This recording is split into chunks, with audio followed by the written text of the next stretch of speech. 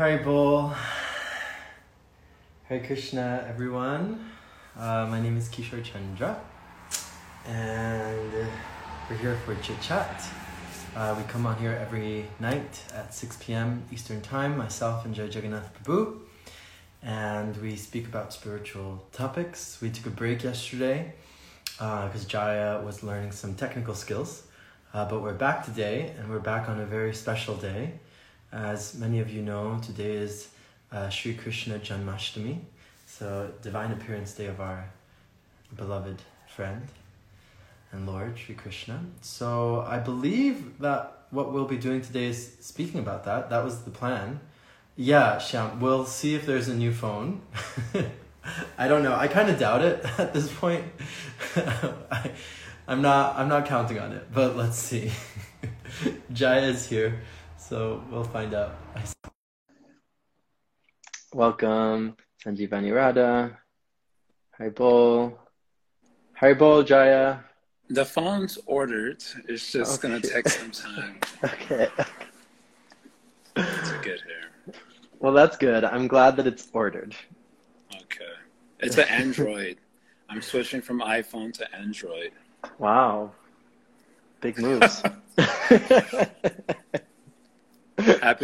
Happy Janmashtami. Happy Janmashtami. I was telling everyone that we took break yesterday because you were on your little technical class, which I hope went well, and that today we're back, and that I believe on the agenda today is to speak about Krishna Janmashtami and to just kind of maybe talk about it in a personal way. I'm not quite sure, but we kind of mentioned something like that, right? I suppose. How would you speak about Janmashtami in a personal way? I don't know. I remember 2 chit chats ago, we were just saying like maybe we could speak some Krishna Leela, our personal realizations, or something like this. We said. Sure. I was saying sharing maybe some of our personal favorite stories. Anyway, something like this. Maybe we can start with. Well, I would like to start with what I shared on my stories today. Yeah, my stories were fun. They were good. I love when you call Krishna Bay. Everyone does. I usually get a lot of positive responses to that. Yeah, so usually if you go to Bhagavad Gita chapter 4, so in the very outset of that chapter, we encounter the avatar doctrine. It's very concise, but it kind of gives you all the basic elements of the avatar. The chapter begins with Krishna telling that he taught the Gita or the doctrine of karma yoga to the sun god. So Arjuna's like, how?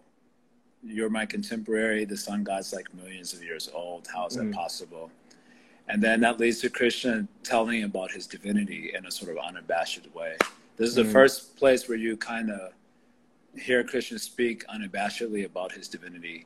Previous to that in the Gita, he kind of like sneaks it in a couple of places. But in chapter 4, because of the question, he has to be like, okay, I'm God. So there he tells about the avatar, how the avatar descends from the spiritual domain to the material domain by his own power, his spiritual power, Atma Yoga. And then, the question comes, why do you descend? So he says when there's a decline in dharma and a rise and an expanding of adharma, at that time I come. What do you do when you come? Well, to deliver the virtuous and to annihilate the wicked and to reestablish the principles of dharma. Yep. For this reason, this is what I do when I come. And after saying that, in verse 9, Krishna says, anyone who hears about the divine birth, Janma Karma Chime Divyam, the divine birth and activities, and they understand them in truth, the tattva behind them, the sort of ontological reality behind them, then such a devotee, because that's the only person who's going to bother to try to understand it in truth, will attain liberation. And then in 410, he says, many such devotees have done this. They purify themselves by the austerity of knowledge, of understanding the truth behind the avatar. And they've attained love for the Godhead and attained the spiritual domain. So that's like kind of the whole avatar doctrine summarized in like 4 or 5 verses. It's very nice. So generally the avatar, as Krishna says in 4:8, which I quoted, Paritranaya sadhuna vinasha chatuskritam. Generally the avatar's function is in relationship to the protection and regulation of the material universes. So that is why in other words, there's some disruption in the material world that's very profound. And so God has to come in order to set things straight.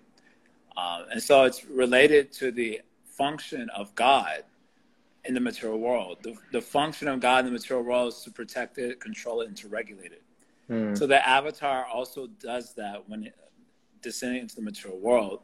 But what's unique about the Krishna avatar, I mean, there's a whole theology behind it. We're not getting into all the details because this is not a course. But the distinction between the Krishna avatar is that his descent is not motivated by the desire for regulation and protection of the material universes. Although if you look at some of the stories that are related to what happens right before Krishna descends, it does appear to be the motivating factor. Oh, well, because of this, Krishna is descending. But he actually is not motivated in any way by the sort of ups and downs of vicissitudes of the material world. This can be a little bit of an uncomfortable idea for noobs or people who aren't devotees. But Krishna says in the Gita, chapter 9, verse 29, Som oham sarvabhuteshu nametu shostina priya. Ye bhajanti tumam bhaktya. I'm forgetting the last line these days. This is like my verse. Anyway, Krishna says that he looks upon all souls in the material world with an equal eye. So that means he's not like, if they do virtuous activities, it's not like he's like, good job. And if they're doing something vicious, he's not like, oh my God, we got to like do something about that. He looks at all souls neutrally. And the word, the explanation that's given for that is like a judge. So if you break the law, he punishes you. If you are needed to be rewarded something, he gives it to you. But he has no personal interest in the individual at hand. He's just neutral. So God, as the controller of the world, is neutral towards the living entities. He's actually the dispenser of karmas. So when the jivas are wilding out, then he's like, okay, y'all wilding out, y'all need to be punished. And it's not like, but you're a God, you should be merciful. He's like, no, y'all wilding out. You should be punished. And if you're, acting virtuous, he's like, yeah, it's your karma, now you'll enjoy it in the material world. He's just neutral. But Krishna is not neutral. Ye bhajanti tumam bhakta. He says, this is the same verse. So in his feature as the controller of the world, he's neutral. But as God, the lover, so to speak, as Bhagavan, he says, anyone who does my bhajan with bhakti, then I am in him because of attachment to that devotee, and they are in me because of their attachment to me. And then in the verse after that, which is also a very famous verse, he speaks of his attachment being so profound that even if his devotee does anything crazy, that he said, you should consider him a sadhu if he's my bhakta. Which is, we don't have time for that sort of class right now. But he does say that, which is like a kick in the face of all the people who are like working really hard to be like dharmic. And Krishna's like, yeah, whatever. But if you're his devotee and the devotee does something crazy, I mean, he uses the word sudarachar, which means like extremely bad behaviors, something crazy. But he's like, repents by just taking shelter of bhakti. Krishna says he should be considered a sadhu. So that's how deep his attachment is for his devotees. So anyway, the reason I'm bringing all of this up is that Krishna's motivation for his descent in this material world is in relationship to his bhakta. So although there are many stories that precede the descent of Krishna into the world that make it appear that he's descending as an avatar to perform the function of the avatar, regulating and protecting the universes, he actually has no interest in that. None of that can actually, none of the vicissitudes in the material world actually stirs his heart into action. It is only something that is happening directly in relationship to his devotees or desire to do something special for his special devotees is he motivated to descend. And so, General Gaudiya Vaishnava theology, as revealed by Kaviraj Goswami, the author of Chaitanya Charitamrita, is that Krishna's descent is actually to experience the love of his devotees, and then to later on broadcast that love for the people of the future, so that they may get an opportunity to hear about that love and thus be attracted to it. And being so attracted to that love, turn their backs on the misery that is essentially informed so-called love of this material world, which is completely miserable. So that's our starting point. That's a good starting point. It's a good starting point. And I love that you brought up the so-called love because we speak about that a lot on Chit Chat. We speak about the dualistic kind of love that exists in the material world, and then the non-dual love that comes through service and devotion and bhajan with Krishna. And something that I really appreciated that you just brought up was about this verse in the 9th chapter of the book of Bhagavad Gita about Krishna not really being neutral, that he has a soft spot in his heart for his devotees, and not only just a soft spot, but like he actually came for that love. Right.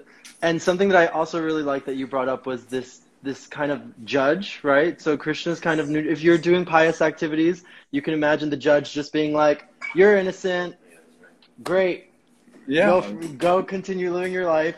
It's not even great. It's just like, not even just like, because judges are next, exactly, next, and then, oh, you're guilty, you're going to jail, like this.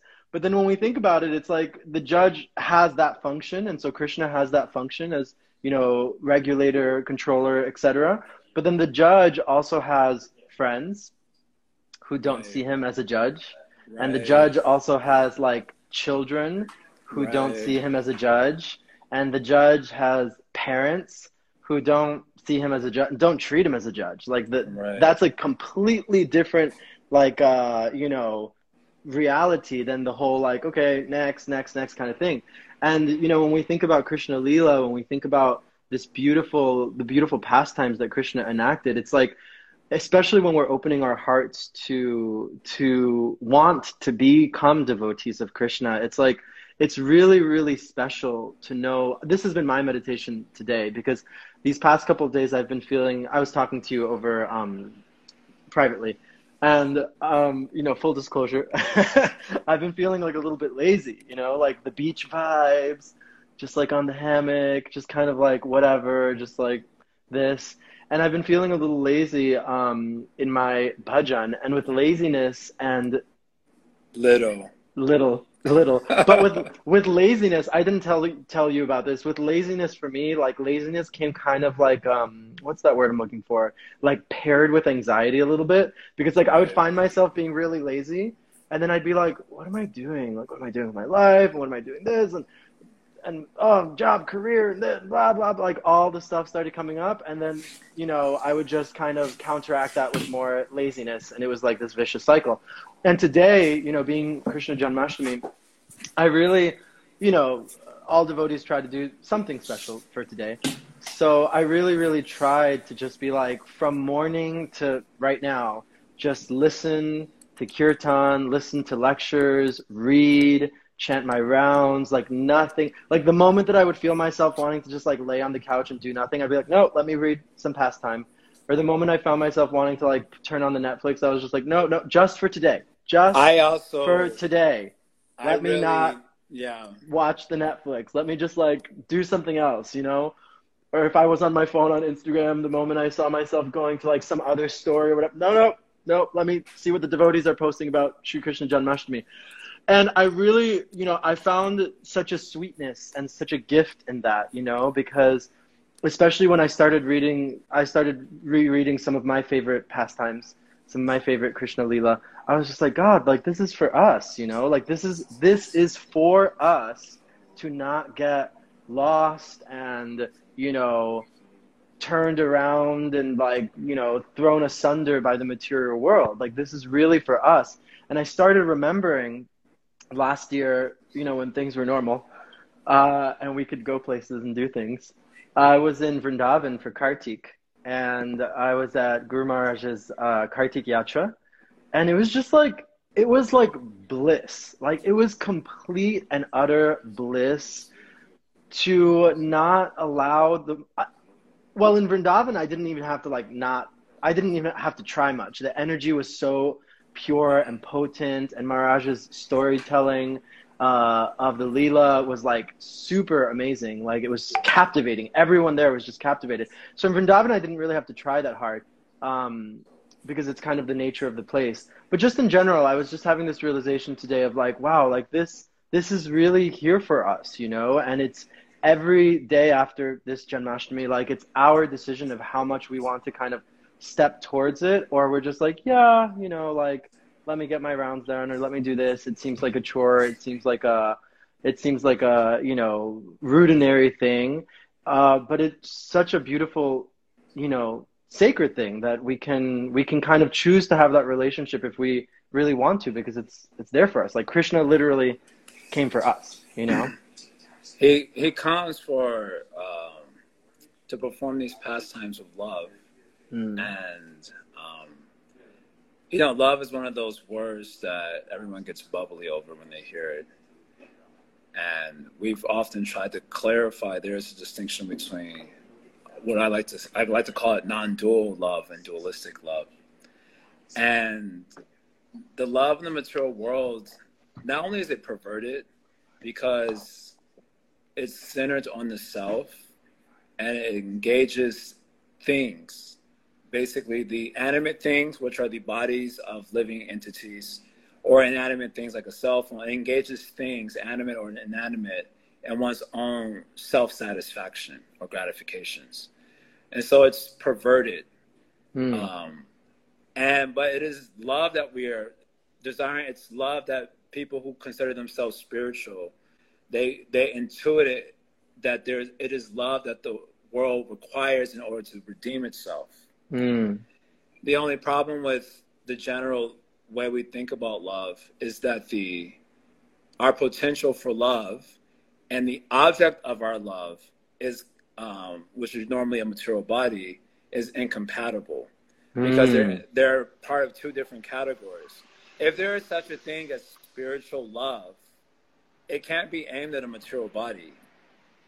And so, but the general habit of the conditioned soul, we're all conditioned souls, and so we have habits that we've been conditioned to over many lifetimes. So our general habit is to direct that feeling of love, whatever that feeling is that you'd like to put the term love on it. Our tendency is to direct that at material bodies. And of course, people sometimes, they like to trick themselves and say, it's not really the bodies. It's just like a newbie to spiritual life. I hear this from every newbie in spiritual life, talking about sex and all that. They were like, I don't have sex for pleasure. And I was like, who do you think you are? St. Francis of Assisi? Of course you have your sex for pleasure. So the object, that feeling, whatever it is, that feeling which we like to call love, and the object that is directed are incompatible, so it doesn't work. It just is basically, in short term, it's just sensuality dragging our souls deeper into the dark well that is this material world. Okay, so my attraction to Krishna Bhakti, just on this point, is that when you think of love, especially love for the person, it's sensual. What would be the meaning of the word love without a lover and a beloved? And what would be the meaning of a lover and a beloved without senses? You know, what would be the exchange between two such entities? So love requires a lover and a beloved. This is my logic. And the lover and beloved, they require senses in order to express that love. You know, a voice, eyes, texture, all these things are together used to express love. But our only experience of senses is material. And so our so-called love ends up dragging us to the material world. Okay, so when I first read SSR, that was my first book, Science of Self-Realization. That was my first book. I get the, you know, I've often mentioned this, my whole motivation was, is romantic love a real thing? I was intuiting no, and then I read SSR, and Prabhupada says no. He says, there is no such thing as love in this material world. That is false propaganda. So that was like a blow to my whole motivation for investigation to spiritual life. But in the very last chapter of SSR, and I'm going to read a little section, Prabhupada points out that there is love, but that love is possible with the absolute reality, or within the realm of the absolute reality. And there's a perfect object of love that is called the Vishaya Vigraha, the object of love, that is Krishna. And there's the perfect vessel of love that is called the Ashraya Vigraha, means the vessel of love. And we, as jivas, we have potential to become vessels of love. Now we are vessels of bullshit, but we do have the ability, if we so choose, by following Bhagavatam, Bhakti Yoga, we have the ability to become these perfect vessels of love, you know. And it's a dynamic. It's not the sort of dry perfection that we normally tend to think of, like when we think of a utopia or perfect. Sorry, we don't have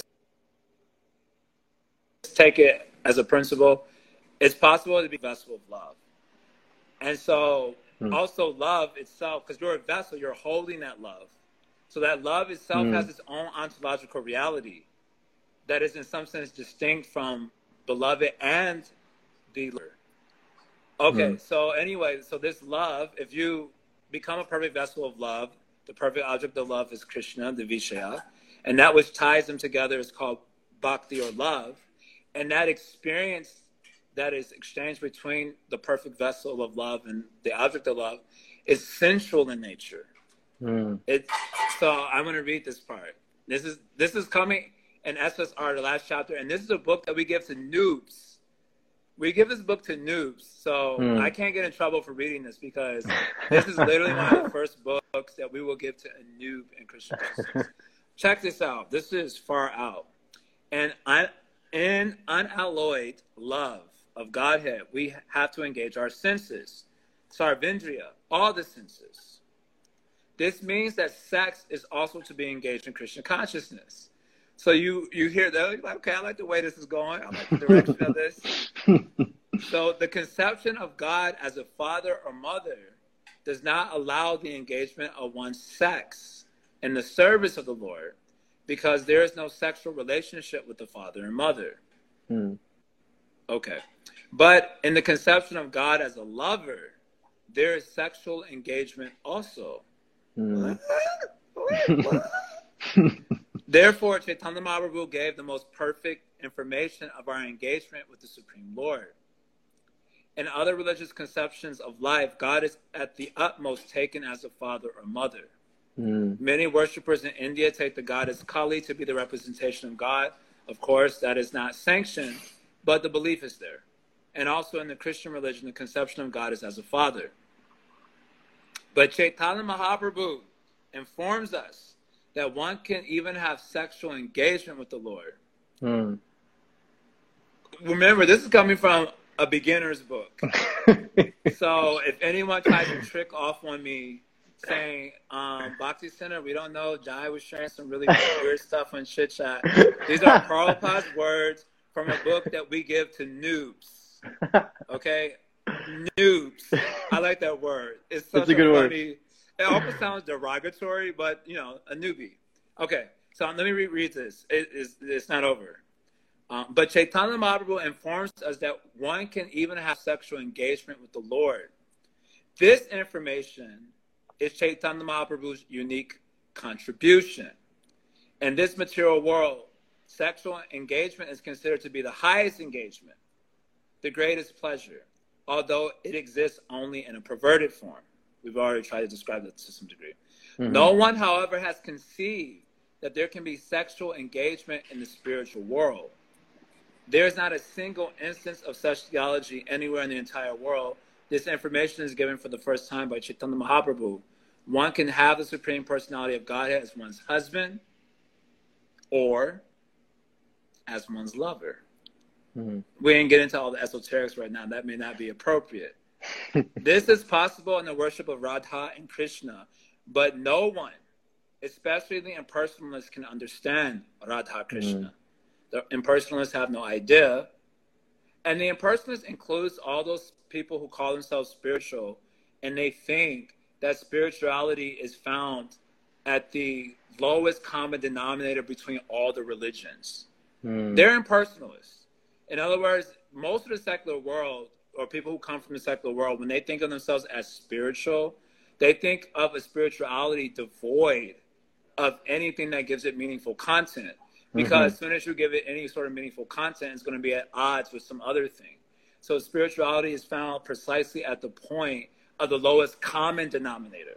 So God is light, God is beauty. It usually becomes some sort of abstract, amorphous sort of substance. But not, that's impersonalism. So the impersonalists, they don't know about this Radha Krishna. That's what we talk about Radha Krishna and having God as my lover. You know what I'm saying? So the impersonalists have no idea. They cannot even conceive that God has a form. But Chaitanya Mahaprabhu says that not only does God have form, but he has sex life also. This is the highest contribution of Chaitanya Mahaprabhu.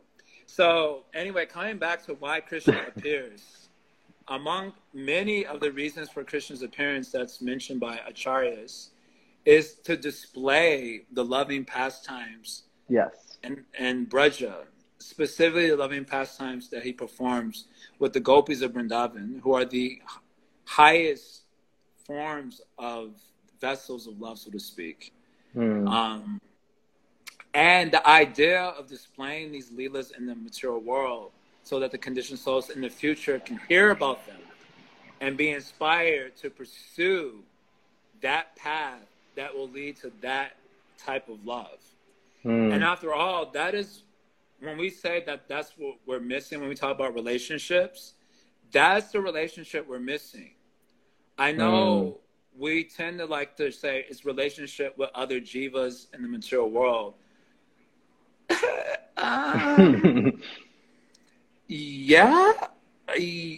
Nah, not really.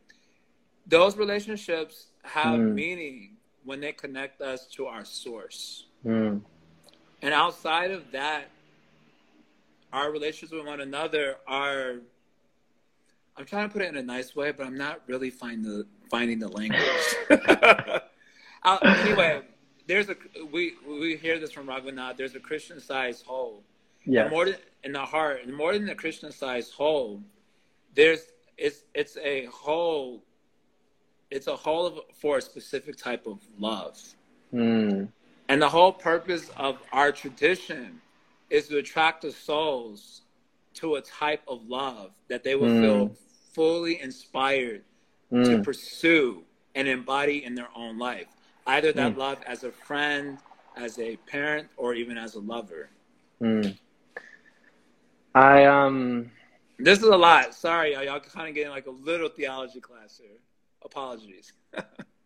It's awesome. I love bringing up these kinds of topics and chit chat because I think that they bring up a lot of questions that people have. Adi Hall was speaking about like, wanting partnership and wanting to have that yearning for human companionship, but feeling at odds with it. And maybe this can be a topic that we talk about maybe like tomorrow or the day after. Tomorrow's Srila Prabhupada's Vyas Puja, but maybe we'll see what we talk about tomorrow. But something about what you were just speaking right now in regards to the theological aspects of it, I think, it really resonates with, I feel like what we were speaking a couple of days ago, where we brought up this point of like, I think sanity versus insanity, what is sane and what is insane, what is truth and what is untruth. We're taking the cause of our suffering to be the cause of our happiness. We're taking that which is impure to be pure, like this. And ignorance. And so when we look at these Krishna Leela, when we look at Krishna mercifully coming down to show us these pastimes so that we can learn from them, so that we can, like you're saying, I really like this definition, or this what you just said about like that different type of love, right? Like that different type of love that we're meant for. Because, I'm just going to keep it real for a moment. Like I got to get my air quotes. The love the love that a lot of us are experiencing or have experienced, comes along with a lot of suffering and heartbreak. It comes along with a lot of perversion and with a lot of, just like nasty things. Like, let's be real. I don't need to be specific, but let's be real. And so I have a lot of personal experience in that, unfortunately. And, but it has taught me a lot. And one thing that I was going to say is, we were speaking about 2 or 3 chit chats ago about Sri Chaitanya Mahaprabhu. And we were saying, ooh, the sun. And we were saying, about like, we were saying how, that when Sri Chaitanya kind of like, there's these chapters in the Chaitanya Charitamrita that kind of describe when he goes into ecstasies and describe, the ecstasies and how they manifest in his body. And, it seems kind of insane, like a lot of the gopis' behavior when you're reading Krishna Lila, it seems kind of like out there, what you just read seems kind of crazy, seems kind of insane. But like you said, this is a book that we give to noobs. And I think that the reason that Srila Prabhupada is speaking like this, and SSR, Science of Self-Realization, Prabhupada is pretty like intense in that book. Like he's pretty like straightforward, which I love about. But I also think that like, people come to Krishna consciousness when they get to that point. I mean, not all the time. Some people are like straight up, that first way in was the prasadam. But I feel like a lot of people that I've spoken to, and I've heard a lot of stories of how people come to Krishna consciousness. It's that deep longing for something real, that deep longing for real love, that kind of like, that kind of aha moment that people have reached where it's just like, is this it? Like, is this it? Because this does not seem like that great. This seems full of suffering, full of disappointment. I've spoken to a lot of people that have gotten to a point in their life where they're realizing that like they're being duped. We like using that word a lot. That like this must be some crazy illusion that we're living in, because like it feels like every time I take a step forward in my material life, I get knocked over. I'm getting duped like this. And so, anyway, just to make this very long point, just to put the nail on the head, or hit the head with the nail, you know what I'm saying? Wow. You know what I'm saying? What I'm saying is that, once we start to really, faith is very much comes by virtue of mercy, of association like this. But once we really start to have that faith and read this Krishna Lila like this, it's like we really start to understand, like that shift starts to happen, where it's just like, oh, actually, like this material world and the way that people are engaging in so-called love, like that's actually insane. Like that's actually the insanity, like going to the clubs, doing the thing, whatever, like that's actually like crazy. And then when you read Krishna Lila, when you read like the gopis like going crazy, looking for Krishna, like acting out his, Lila like this, you realize how sweet and enchanting and otherworldly that is, It's something so beyond, so esoteric that I kind of need the help of purification. I need purification to even begin to understand that, to even begin to step into that, because someone first coming might hear, Krishna Lila, or they might hear something like this, and they might be like, something for that. They might be like this, because they're so accustomed to the insanity of the material world. Okay, right. There was a lot of comments. I wasn't looking at them a lot. There are a lot of comments, but their questions surrounding sex with God. Sex. Sex. Wait, back up, slow down. I need to go in slow motion. Did you just say sex with God? So that's what I'm going to name this episode, because you know how I always name the episode? Yeah. Slow down, you're moving too fast. Wait, I didn't even hear what y'all said the last 15 minutes. I'm way back here on sex with God. Like, what? So I like to say in this regard, and Sunny T was helping out here also. Yeah. That the verse I quoted from the Avatar section of the Gita, Janma karma chame divyam evam yogeti tattvataha. So one has to understand the birth and activities. So sex is a type of activity. You have to understand them in truth. So the problem of the conditioned souls is that we have no experience of spiritual sensuality. Our Exactly. only experiences of the material world. And naturally, when there's a divine descent into this world, there's a, I don't know if this is right, there's a facsimile to the material idea. Like they look like, oh, these are like humans doing human things. So Krishna even addresses this point in the Gita in chapter 9, verse 11, Avajananti Mamudha Manushantanam Ashritam. That when I descend in my human form, fools deride me. And the idea here is that because we have no prior experience of the spiritual domain and the forms and the senses and the sensuality of that domain, we impose our experience onto that reality when it descends before our purview, and we get the wrong understanding of it. And therefore, Krishna talks about understanding it in truth and tattva. So that's what all the philosophy is for.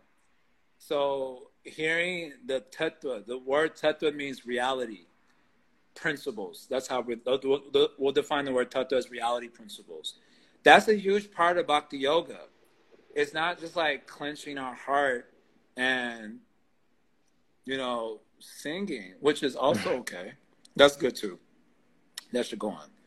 But it's also understanding the reality principles that inform or underpin the clenching of the heart and singing at top throat.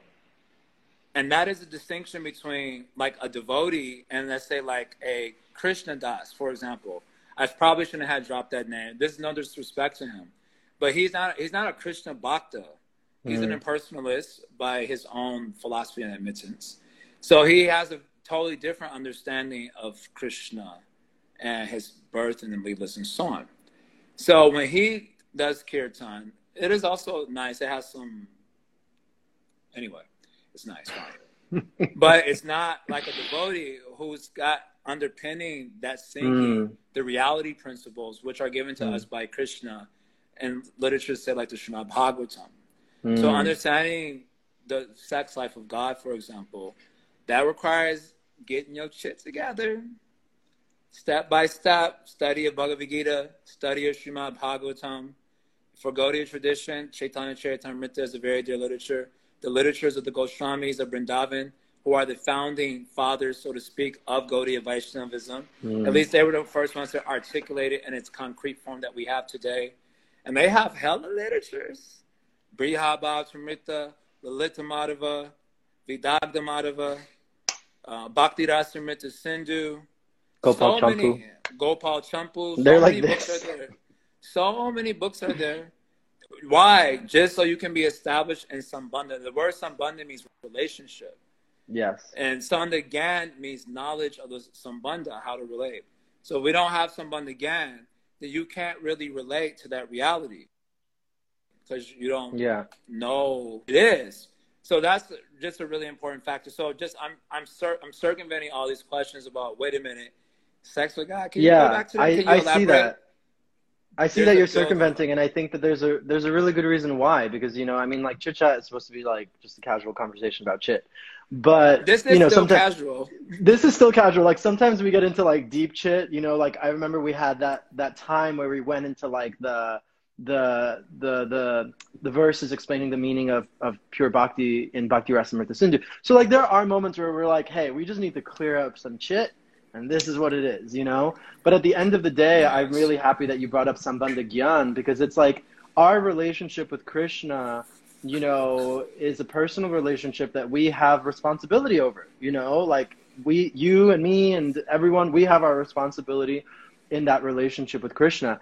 And developing that relationship, just like any relationship, except that it's not just like any relationship, it's the highest relationship, requires me to know my chit, like you're mentioning, Jaya, study of Bhagavad Gita, Srimad Bhagavatam like this, and all the literatures you mentioned like this, because I think, I like that you brought up the kirtan point and the singing point.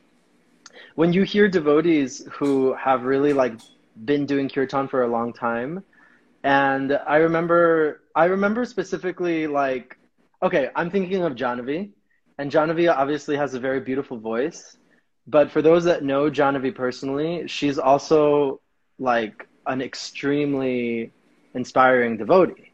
And like, I remember hearing the first time she gave Bhagavatam class at Bhakti Center, and I was like, I was so It's like endeared. it's like It was cotton like candy. it was like cotton Like candy. I was cotton just like, oh, you know, and then like becoming her friend and hearing her realizations of Krishna and like this, it's like it just made me appreciate her kirtan so much more, you know. And every time I hear her, I know very deeply from like the core of myself, like that it is an empowerment that comes from beyond. She just has a nice voice and she's kind of classically trained and like this, you know, it's totally beyond that. And I think that that's really what we're striving for in whatever, you know, what's the word I'm looking for? Path or dharma or whatever career, whatever, you know what I'm saying, like activity that we do in life, it should really like it will fall flat without that empowerment. And that empowerment comes from developing my relationship with Krishna, my Sambandha Gyan. How much do I know about what it is that I'm trying to do, you know, like this. Yeah. Yes, I have this, so I think it's a very good point. I have this image in my head, you know, like hearing Jahnavi, you're giving that example. And we're like, I'm hearing that Sambandha coming through, girl. Yeah. Yes. Yeah, Whereas exactly. when you hear like a noob singing or like someone who's not a devotee, you're like, ooh, where's your Sambandha, child? I brought this up. Get back in them classes. Oh my God, this is a good new shirt, by the way. Where's that Sambandha? Or like, you better get your Sambandha on check or something like that. But I brought this up on Chit Chat before, where I remember like I brought Jaya once to like a yoga studio kirtan. I won't mention which one it was. And let's just say that there was not a lot of Sambandha going on there. And that's exactly what Jaya's response was. He was like, I was polite about it though. You were polite about it. You were but polite. I was like Krishna. Oh, like, what do you think? What do you think of the kirtan? I'm like, it lacked Sambandha. But it's like a really nice preparation without the salt. Yeah, it was kind of like that. Anyway, we don't want to be haters. I did want to share something to close out. Share. My phone is like blazing fire right now. I don't even know how it's not shutting down yet. Time to go. Read what you got to read. I'm like less than 10%, so I'm gonna clock down here. I'm gonna just try to read as much as I can, just about the importance of hearing Krishna Lila. Prabhupada writes about this. Here he writes: the pastimes of the Lord are generally heard and relished by liberated souls. Those who are conditioned souls are interested in reading stories of the material activities of some common man, hence Netflix. Although similar narrations describing the transcendental activities of the Lord are found in the Bhagavatam, the conditioned souls still prefer to study ordinary narrations. Yeah, you're right. They are not interested in studying the narrations of the pastimes of the Lord, Krishna. And yet, the description of the pastimes of Krishna are so attractive that they are relishable for all classes of men. There are 3 classes of men in this world. One class consists of liberated souls. Another consists of those who are trying to be liberated. Those are called practitioners, sadhakas. And the third consists of materialistic men. They're not even trying for no sort of spiritual life. Whether one is liberated or is trying to be liberated or is even grossly materialistic, the pastimes of Lord Krishna are worth studying. This is Prabhupada's Krishna book. This is one of the first books he had printed and distributed to his devotees. I'm going to read a little bit more here because he's like, okay, well, because only reason I'm bringing this out is because of the sex life thing came up. So I'm giving cautious encouragement to allow ourselves the chance to be attracted to Krishna Lila. So Prabhupada writes, liberated souls have no interest in materialistic activities. Okay, not me. The impersonalist theory that after liberation one becomes inactive and need not hear anything does not prove that a liberated person is actually inactive. Okay, he speaks something about that. A living soul cannot be inactive. He is active either in the conditioned state or in a liberated state. A diseased person, for example, is also active, but his activities are all painful. I think he's talking about me. That's definitely me. The same person, when free from the diseased condition, is still active, but in a healthy condition, the activities are full of pleasure. All right. I like the way that sounds. Similarly, the impersonalists only seek to get free from the disease condition activities, but they have no information of activities in a healthy condition. Those who are actually liberated and in full knowledge take to hearing the activities of Krishna. Such engagement is pure activity. So he's trying to say that if you become liberated, then your interest will be only in hearing these stories of Krishna, because they're relishable for such liberated individuals. Then it goes down to say, I'm just have to summarize because I'm really on the clock down here. Because someone may ask, well, what about Krishna's acts with the gopis? Like, that's taboo. So on that point, Prabhupada brings this up. This Krishna Katha will also be very much appealing to the most materialistic persons because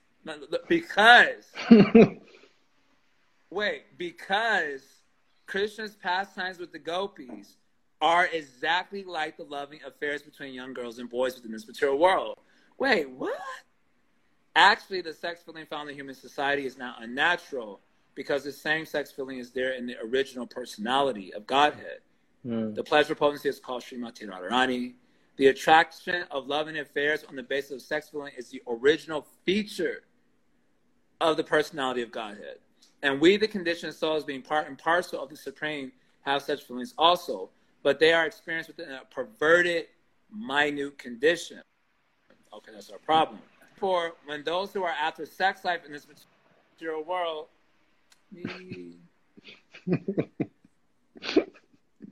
hear about Krishna's pastimes with the gopis, they will relish transcendental pleasure, although it appears to be materialistic.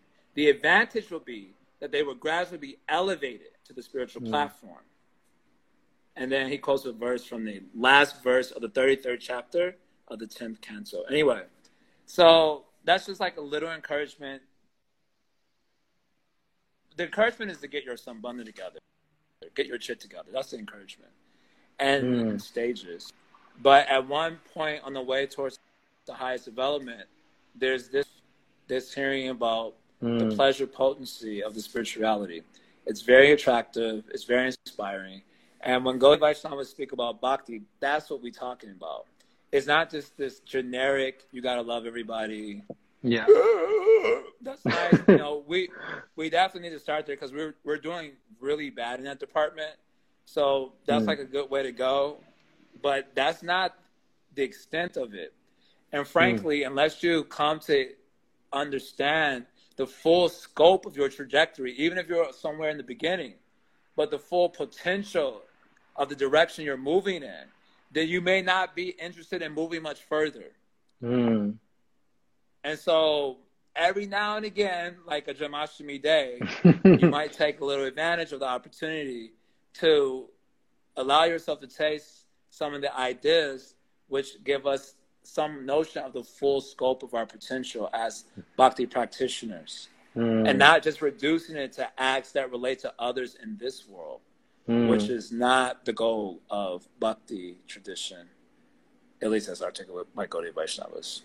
So anyway, I'm hoping to whet the appetite a little bit here of our listeners, and being cautious at the same time, but whetting the appetite at the same time.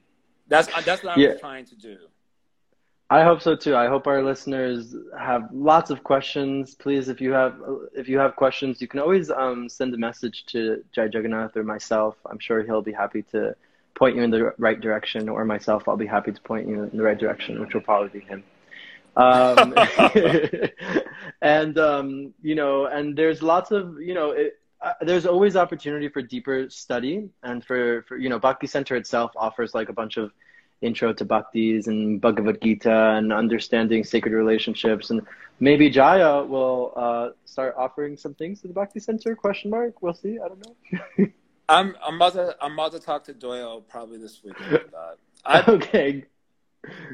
But if not, Jaya also has everyone. I know like his video is now, you know, this isn't, but it's, I'm just saying because like I did it and it was amazing.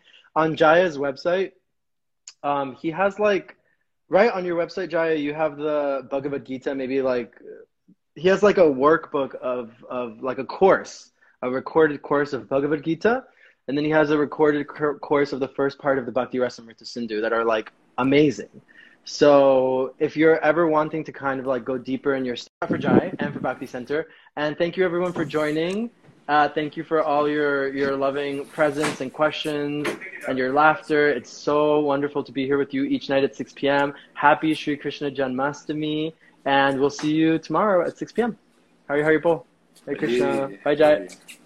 Hari. Bye. Hari.